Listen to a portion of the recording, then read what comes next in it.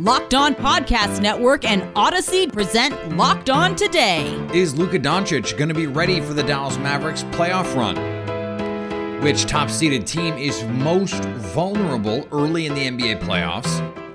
Plus, did the Cincinnati Reds owner's son just threaten Reds fans? I'm Peter Bukowski, starting your day with the stories you need to know and the biggest debates in sports. You're Locked On Today. Searching all major sports. Found. Let's start with the biggest story. Luka Doncic finished the year as a dark horse MVP candidate and was the reason a lot of people thought, hey, why not the Mavericks to come out of the West or at least challenge the Suns in the Western Conference Finals? Now he's dealing with an injury. So what is his prognosis as we head toward round one and a matchup with the Utah Jazz? Joining me now from Locked On Mavericks, it's our friend Nick Angstad. And Nick, where are we right now with Luka Doncic as reports are coming out that game one, probably not? We're still holding our breaths, I guess. Right? Like, it just seems like all of Dallas, every Mavs fan in the world has just been holding their breath since last Sunday, like when all this kind of started and happened, or last Friday. Last Sunday when they played the Spurs in that game. And ever since he went out of that game, and we've just been waiting to see, okay, well, it's a calf. Okay, we learned it's a calf strain. Okay, we learned that it's not super serious. Okay, that we learned that calf strains are complicated. And then everybody in the world got to be, like proficient at calf strains and knowing exactly what they mean and everything. And we had a doctor on our show to talk about how, a calf strain can be so different. And, people looked at other people's timelines and all that. And they were like, well, the minimum is like 3 days and the maximum is like 3 months. So like that didn't tell us anything.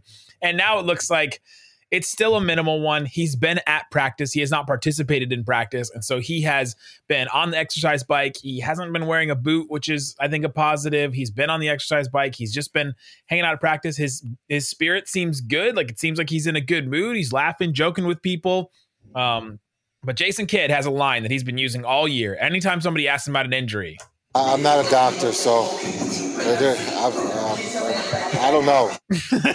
And that's what we kind of come down to. Like, we're not doctors. He's out for game one, and we're not sure after that. I wish more people, frankly, on Twitter and in the media would take that tact, because we are not, in fact, doctors. And sometimes you don't even play one on TV, and you didn't stay at a Holiday Inn last night. So sometimes we just need to take a seat and let the experts deal with the thing. So, Nick, they have this matchup with the Utah Jazz, a team that, if you put a lot of fans of Western Conference playoff teams on Truth Serum, they would say, we're not really scared of Utah. But without Luka, like, how many games do you think Luka could theoretically miss and still say, I think the Mavs are going to win this series? It's a good question. It starts with if the Mavericks can steal one of these 2 games at home. If they can steal one of these 2 games at home, then all of a sudden my answer becomes a little bit more obvious.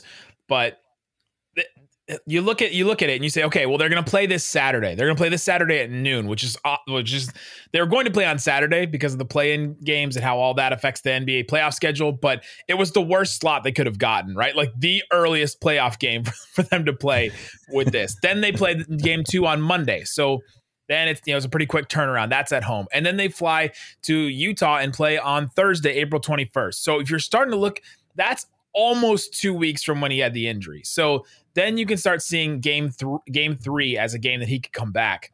Could the Mavs win 4 games in a row when Luka comes back? Sure.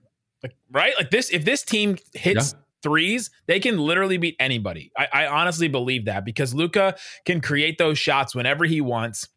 But the Mavericks haven't won a game in Utah in a long time. They haven't won a game in Utah this year. They haven't won a game in Utah, I think, since Luka's been in the league, and even maybe before that. So that's definitely a tough task and a tall order. If they can steal one of these first 2 home games, then that's a better shot for the Mavericks. Thanks for making Locked On Today your first listen. Coming up, which top seed in the NBA playoffs will lose first?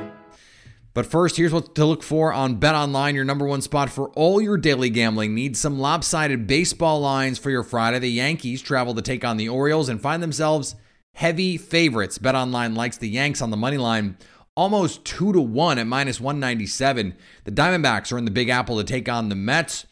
BetOnline likes New York on the money line, minus 201. But the most lopsided matchup of the night is the Dodgers and the Reds. BetOnline likes the Dodgers and have a minus 224 line on the money line. BetOnline, where the game starts. Now, here's what you need to be locked on today. The Green Bay Packers finally have their veteran receiver. They won't be done, but Sammy Watkins is a member of the Green Bay Packers, signing a one-year deal worth up to $4 million, according to reports. And while he's not likely to be the number one receiver in the Packers offense coming up in 2022, he does give them a little bit of a cushion as they head into an NFL draft where they will still, no doubt, be looking for receivers. Plus, if you know anything about Sammy Watkins and some of the out there things that he believes, he's probably going to get along really well with Aaron Rodgers. So the chemistry, they're going to hit it off right from the start. Celebrate. Just keep it PG. It's basically what the NBA said to Patrick Beverley after the T-Wolves beat the Clippers in their first play-in game. By the way, they beat PG in that play-in game. That cannot go unnoticed here. Beverley took to social media to express his elation with beating the team that cut him loose after spending the majority of his career there. Beverley has been fined a total of $55,000 by the league this week. He was hit with a $25,000 fine on Tuesday for improper conduct toward a game official after he received a tech. Was ejected with 19.5 seconds remaining in the second quarter of the Timberwolves' 124-120 loss to the Chicago Bulls on Sunday. But he's going to keep playing, and the Timberwolves are going to keep playing. And you know what? That's all that matters to Patrick Beverley. And the A's took it to the Rays. A's got a sterling victory over the Tampa Bay Rays. And as the guys at Locked On Rays said earlier this week, it wasn't both guys. It was not Ulysses, it was Kevin. I want to make that clear. It was Kevin who said, even a blind squirrel finds a nut every now and then. And the A's found 3 nuts in a 4-game series, taking it to. They looked really good against a legitimate contender this season. So the A's are very surprising. And this game specifically on Thursday, Danny Jimenez got his first career save. That's really cool. Kevin Smith finally got off the schneid. He got his first hit of the season. And then you got Cole Irvin going into the 7th inning. And you got Christian Pache with an inside the park 3-run homer. What a time to be alive, A's fans. We're having a great time. Here is another story you need to know. We still have some NBA play-in games to decide the final matchups in the NBA playoffs, but there is still plenty of intrigue. We're waiting to see what is going to happen with Luka Doncic and the calf strain that he has, what is going on with Time Lord in Boston. Ben Simmons said he is targeting a first-round return in Brooklyn. So who is most vulnerable? Joining me now from Locked On Celtics, John Corrales. And that is not necessarily foreshadowing, John. You are welcome to go in whatever direction you would like, but it does seem like you are the perfect person to ask this question because... What kind of gotcha show is this? Plenty of people are going to be picking the Nets in this game. So who is most vulnerable as you look at this playoff seeding in this first round set of matchups? So I do think that the two seeds are probably it's the choice between the two seeds. Yeah. Memphis is vulnerable, very vulnerable because they're young and they still have yet to face this kind of pressure before. And the Minnesota Timberwolves are also young, but they're also a tough matchup. So there's some vulnerability there. I don't think the Phoenix Suns are vulnerable at all. I don't think the Miami Heat are vulnerable at all. I mean, they are some. If I had to rank them, I'd probably say Phoenix is the least vulnerable. Yeah. Miami is next. Probably Memphis. I mean, I have to go with Memphis next and make Boston the most vulnerable because, hey, their opponent is Kevin Durant and Kyrie Irving. And if that doesn't make you vulnerable, then nothing will. As much as I would want to say, Well, it's Memphis. It's got to be Memphis because of, you know, their youth and experience. They're still facing the Minnesota Timberwolves, and that's not exactly a buzzsaw of a team. It's going to be a tough matchup. I'm not sure how that series is going to go, but I think when you're the Celtics and you still don't have Robert Williams, even though I'm more optimistic about his return being sooner rather than later and maybe earlier in this series. But even so, when you've got Kevin Durant and you've got Kyrie Irving, but more so Durant, I mean, he can just will teams to places that you say that shouldn't have happened. There's no, well, my logical reptile brain can tell me that shouldn't have happened, but it did because Kevin Durant, you know, touches God and he's just that good. So, as much as I would like to give you a different answer, the most vulnerable of the top seeds, 1, 2 in each conference, is the Boston Celtics. Coming up, Cincinnati Red ownership figured out a way to further frustrate their fan base, and they didn't even make a trade. Today's episode is brought to you by Built Bar. Built Bar is the protein bar that tastes like a candy bar. It is truly something unique in the health food space. It doesn't taste like a health food. And that's something that every health food company claims. And trust me, I've tried. I have walked up and down the aisles at the health food grocery stores and tried everything.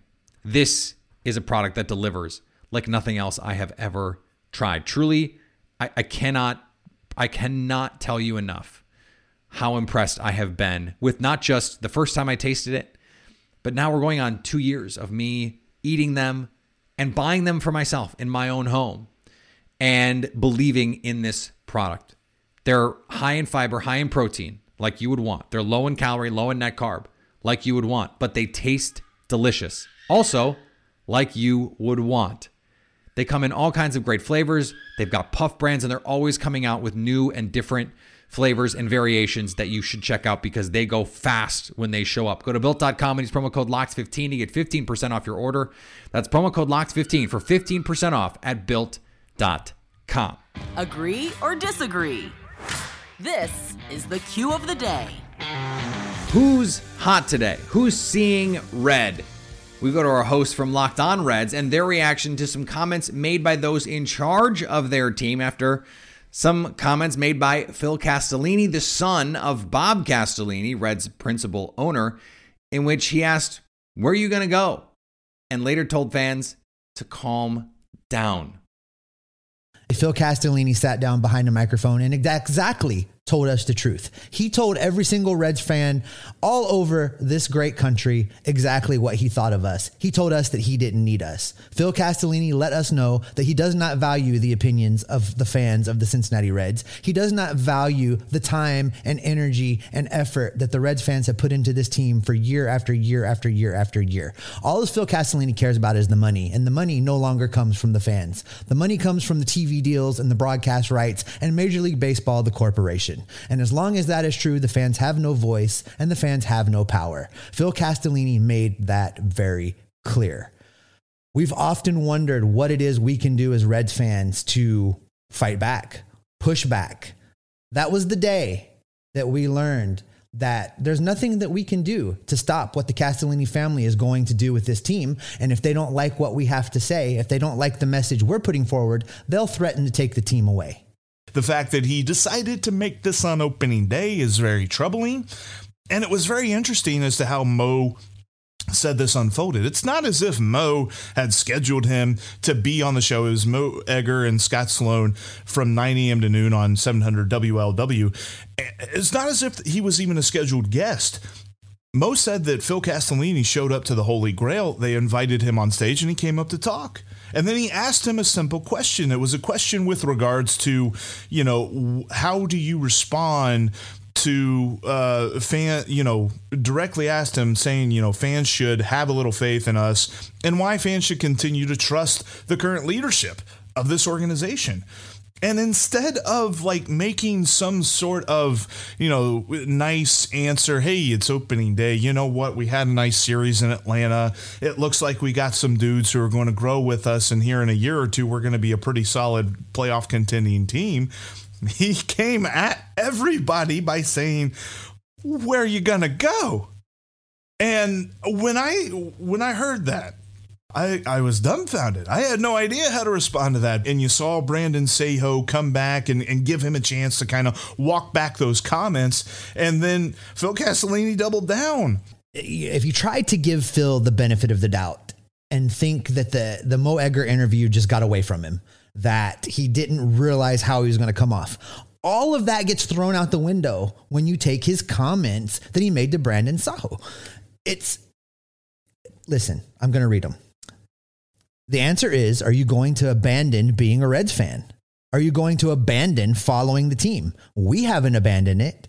We haven't abandoned investing in the team, in this community. The point is, how about everybody just settle down?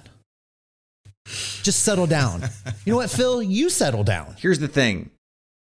I wish this was right. I wish these kinds of motivations affected pro sports owners. I wish they cared that fans wouldn't show up in a meaningful way. The problem is revenue sharing hurts the incentives for these owners to be profitable, to put good products on the field, to pay for talent to get butts in seats. The reality is media partners are still going to pay serious money for those rights. And there are still going to be suites full of companies who are paying, and the monies are still going to pour in. Just ask people in New York, particularly upstate New York, who are going to fund a stadium for billionaires so that the Buffalo Bills stay in Buffalo. This is always the threat. It's not just where are you going to go? It's where are we going to go?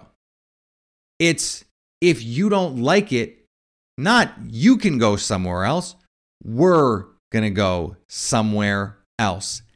Unfortunately, these kinds of threats just don't have the kind of impact fans wish they did. And fans, unfortunately, do not have the kind of leverage they hope and sometimes believe erroneously that they have in these kinds of situations. The reality is money talks, and the money is with ownership.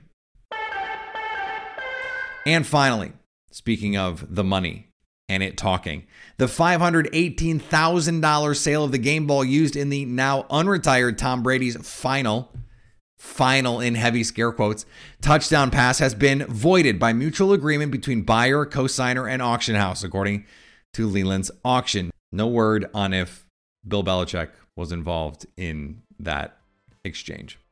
Thanks for making Locked On Today your first listen. For your second listen, download Locked On Bets. All the gambling advice you need in about 20 minutes. Coming up on Monday, we will be knee-deep, nay, waist-deep in the NBA playoffs. So at least until tomorrow, stay locked on today.